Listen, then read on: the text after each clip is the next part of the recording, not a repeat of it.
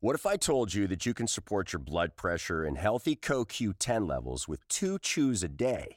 The new Super Beats Heart Chews Advanced is now supercharged with CoQ10.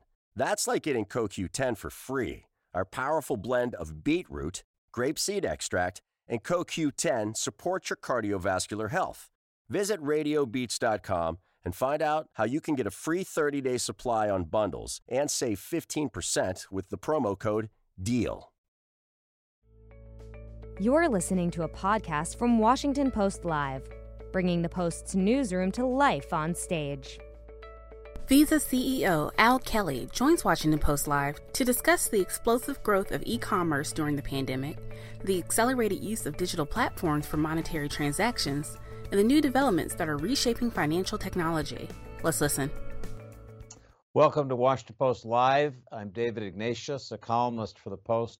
Today on our continuing series, The Path Forward, I'm joined by Al Kelly, the chief executive of Visa. We're going to be talking about the ways in which the pandemic has changed consumer financial behavior, and we're also going to be talking about what this week is a very newsy topic, which is the future of money and cryptocurrency. Al, welcome to Washington Post Live. David, a pleasure to be with you. So let's start with the pandemic. Obviously, during this year plus, consumers have needed cashless ways of doing business. Tell us how your company has tried to adapt to that, how you've changed your business model, and to the extent you've changed your use of financial technologies to meet these new demands. Well, frankly, David, I don't know what would have happened other than if not for what companies like Visa did prior to the pandemic to facilitate people being able to shop during the pandemic. The reality is that commerce has gone digital, and during the pandemic, we saw millions and millions of people from around the world shop for the first time online, and realized that it's relatively easy. It's not as threatening as they might have thought. And they learned that it's very, very difficult to stuff cash into a phone or a tablet or a desktop computer. So they realized they had to figure out how to pay digitally. And I think that habit that's been formed is going to be very sticky. And people shop for very basic things, lots of food items, both whether they were shopping at a grocery store or ordering from a restaurant and having it delivered, or ordering from a restaurant and picking it up at curbside. But the economies around the world continue to move because of the fact that money had gone digital. And the reality was during the pandemic, e-commerce and debit card spending never went negative. It was really face-to-face spending and credit card spending that were hit very hard, and we can talk more about why one versus the other. But the reality was that the debit card, which is really the beginning and the first product that, in my mind, started to digitize money, really, really took off as people shopped online. I'm curious, Al, about other new moves you're going to make to stay ahead, to keep up with changing behavior. Simple terms, what's next in the cashless society that Visa's been so much a part of? Well, the first thing I would highlight, David, is that about 3 or 4 years ago, we realized that our network was working basically in one direction. People were buying goods and services, and we were pulling money from bank accounts in order to pay for those goods and services.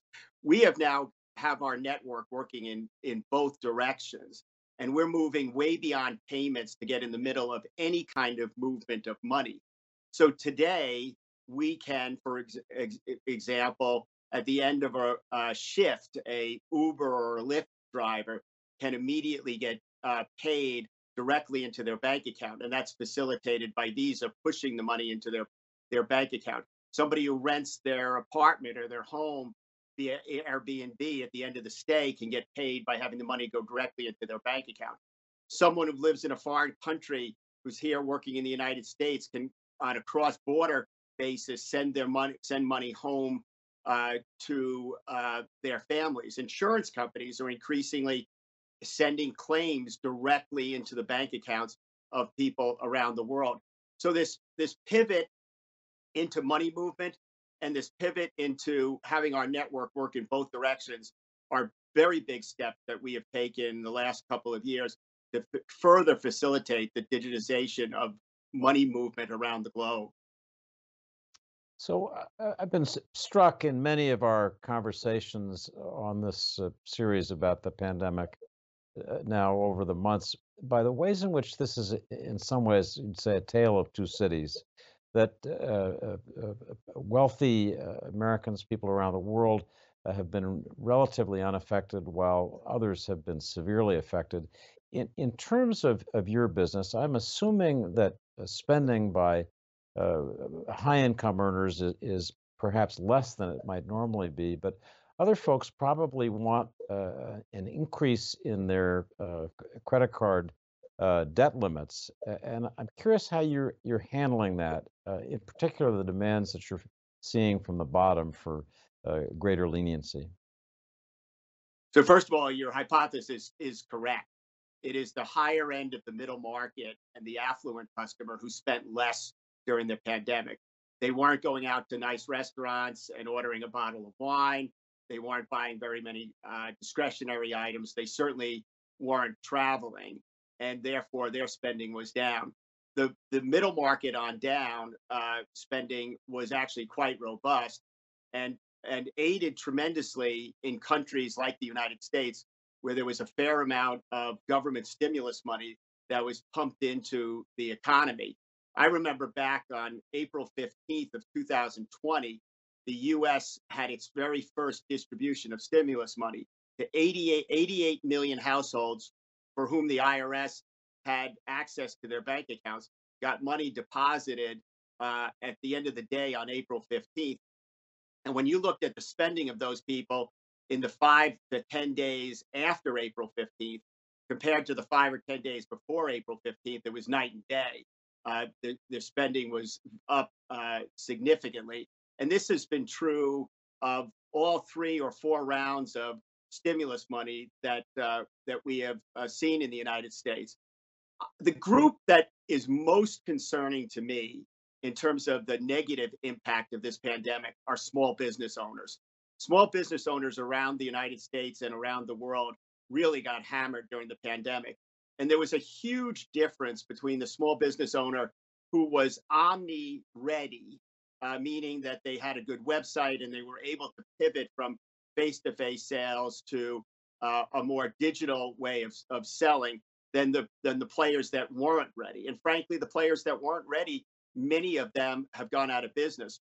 When we look at the last few months and we go back and compare it to the same period a year ago, in the United States, about 45% of small businesses that were transacting with us a year ago are not transacting with us now, which indicates that in the majority of the cases, they've gone out of business.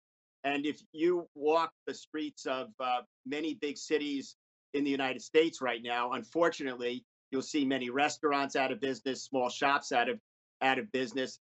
And I think that's a terrible issue for the economy and for communities. Small businesses are hugely important to growing jobs in many, many markets, and they employ many, many people. And frankly, they help create a real sense of community and completeness of a Main Street USA or a Main Street anywhere in the world. And the fact that so many of them have suffered is one of the, I think, great untold stories of the pandemic, David. That's fascinating. I want to just ask whether there's anything that Visa can do as such an important financial intermediary to help these small businesses get back on their feet in terms of extending special credit opportunities, anything like that that could help that sector of the economy? We're hugely focused on it, David, in a number of ways. Our foundation has made a $200 million commitment to help small and minority owned firms around the world, particularly firms owned by women. Many small businesses, the majority around the world, are owned by women, and often they don't have equal access to capital, which is a real problem. But we're also doing other things. We are teaching people how to get digital, how to have a good website, how to have a good capability for delivery or curbside pickup or in-store pickup.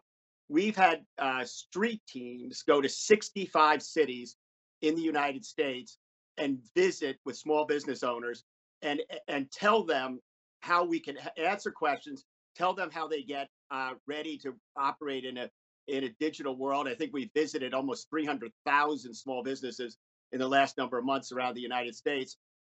And we have made a global commitment to help 50 million small businesses around the world become more digital over the next 3 years.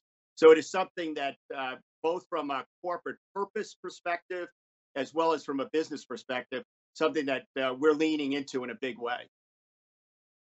Before we leave the subject of the pandemic, I want to ask you, I'm told that you personally experienced this disease. Maybe you could tell us a little bit about it and what that taught you in terms of how Visa should respond in terms of dealing with its employees. And then finally, what your plans are in light of the Delta variant and our recent difficulties about getting your employees back on site. Yeah, lots to unpack there.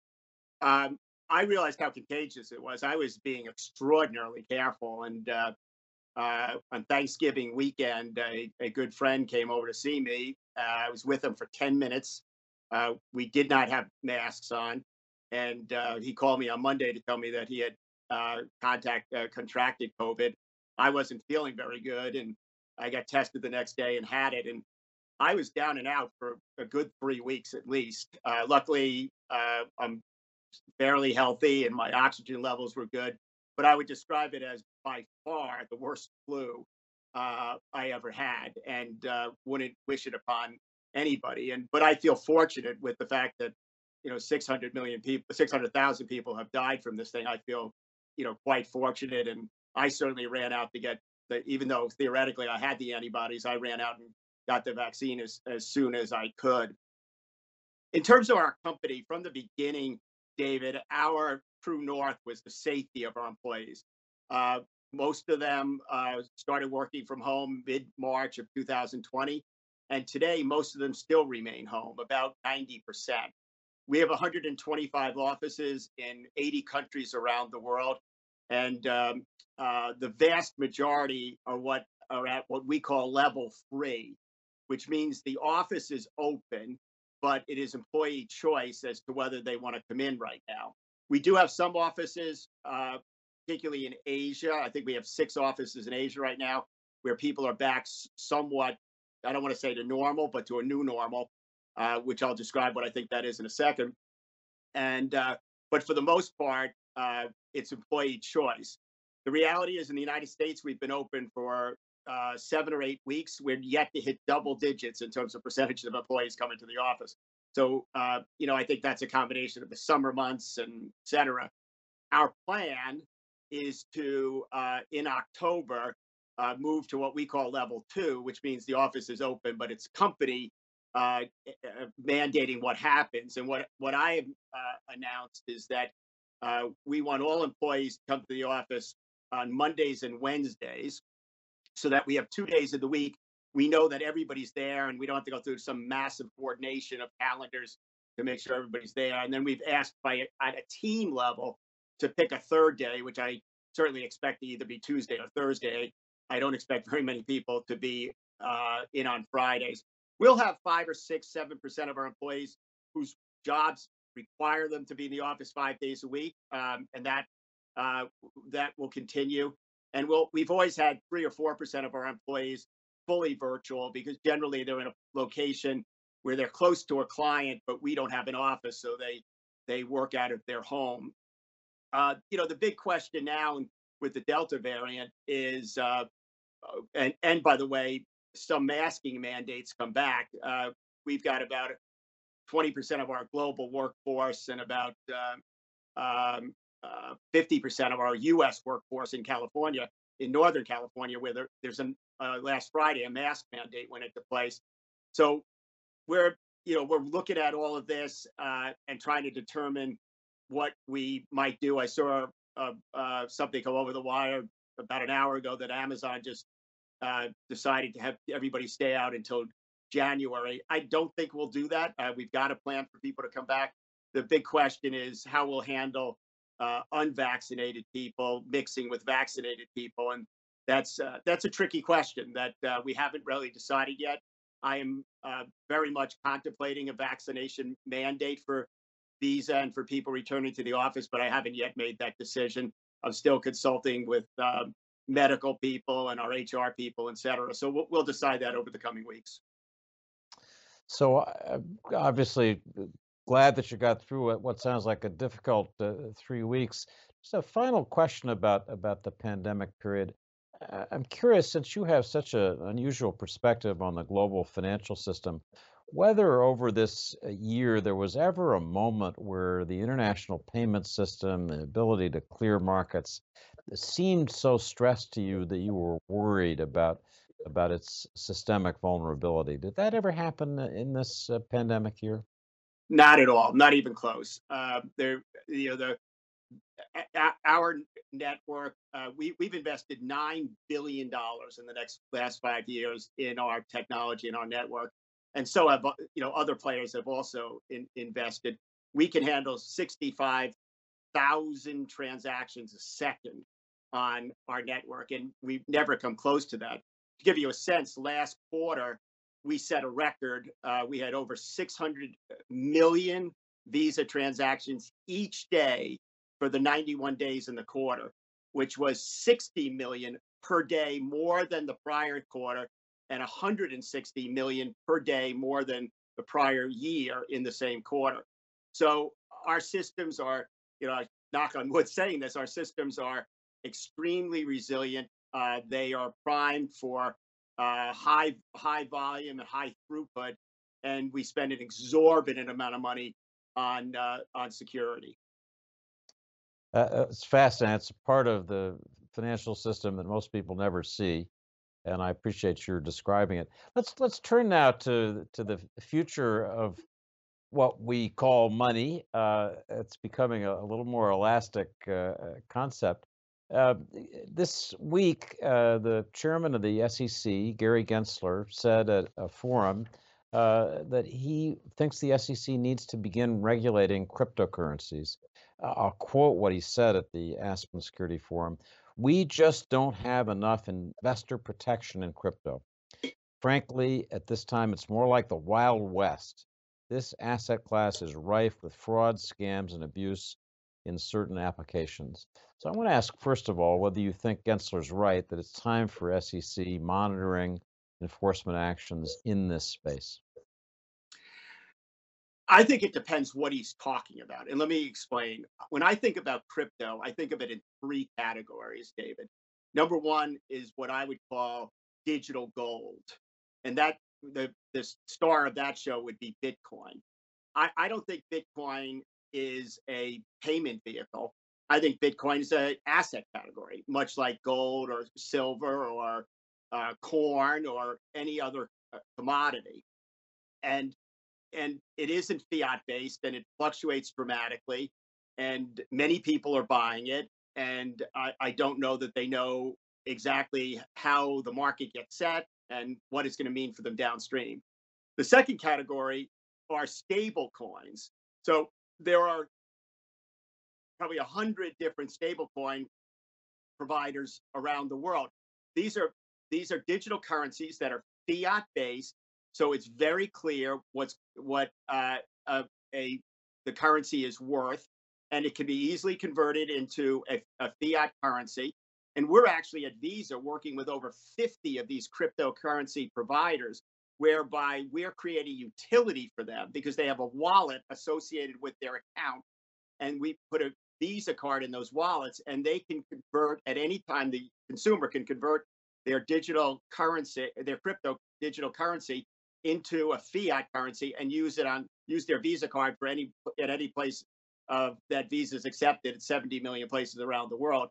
And then the third category is central bank digital currencies, which are in very different places all over the world. China is probably in the lead. Many other countries are dabbling and researching, et cetera. So I think back to your question, I think if the SEC is looking to zone in on a place where there's more uncertainty and more analogy to some other commodity categories, I think it's in the first category I talked about of digital gold. Let me ask about stablecoin and drill down a little bit on your answer. I'm curious about Visa's decision to use USD coin as the stable coin that I gather you primarily associated with. Why is that a good idea for Visa beyond the point you mentioned about having the wallet?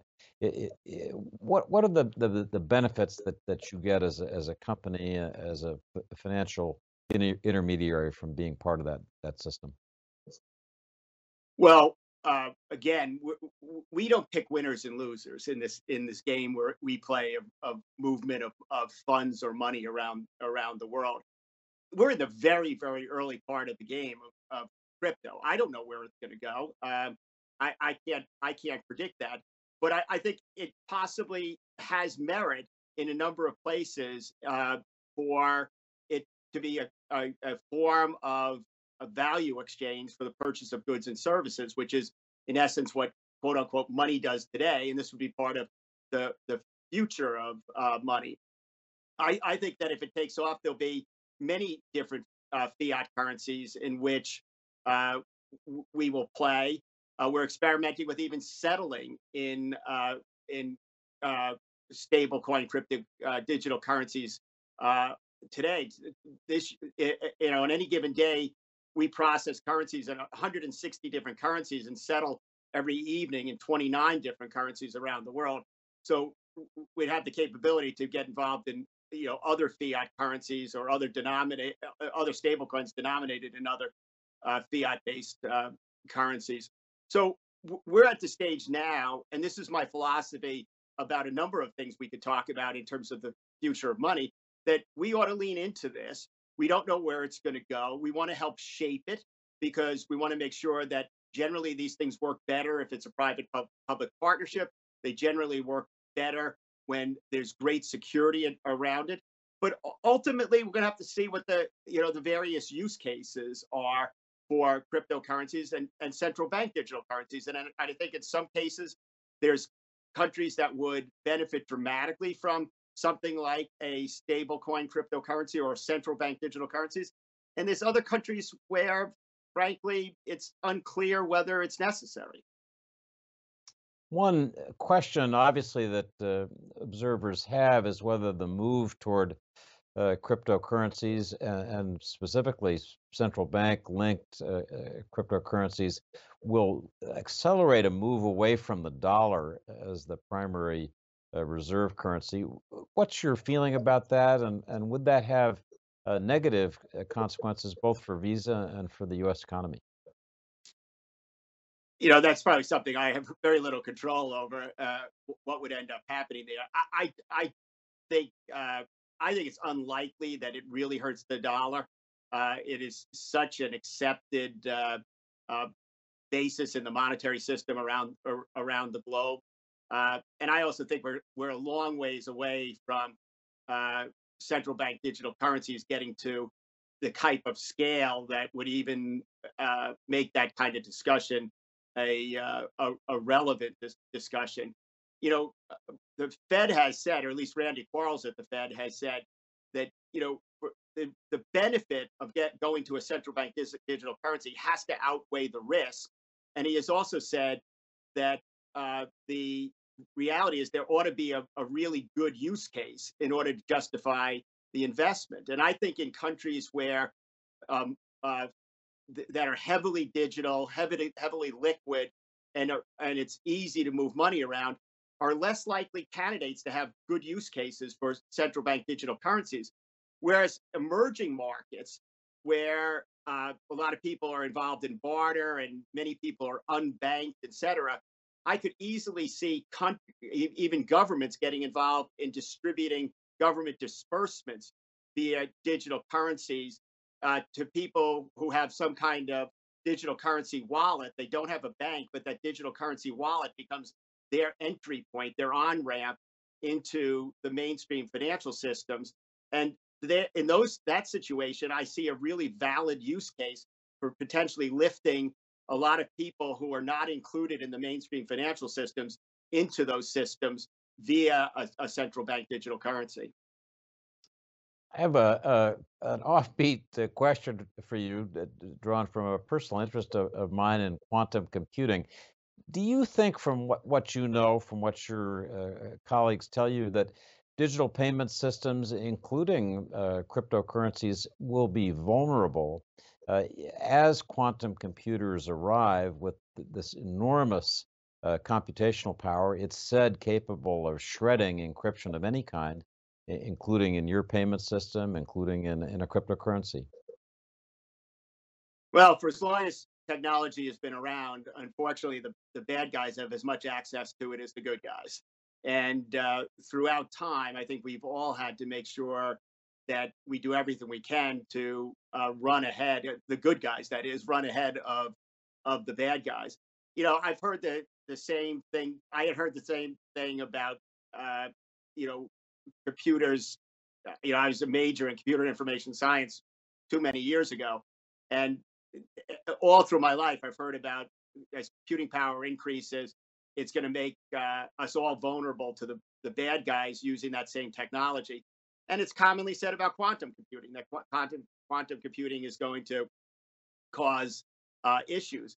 Well, there's a lot of smart people who work for good companies, and yet will we have to evolve how we protect data, how we protect technology, how we protect access to systems? Yes, we're going to have to evolve it. Will we have to invest to do that? Absolutely, we'll have to invest to do it.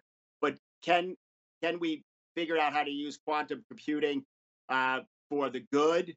And can we try to build infrastructure to protect it from the bad? I'm confident that with the intelligence and in all of the communities of good around the world, that we'll be able to do it. But there's no question that as you move to a new era of technology, you're going to have to be conscious of that. And the same, people say the same thing about artificial intelligence, right? It could be used for good, or it could be used for not so good. And at least through all time, for the most part, good wins out over bad. But every once in a while, the bad guys do get access, and we have to do everything we can to prevent it.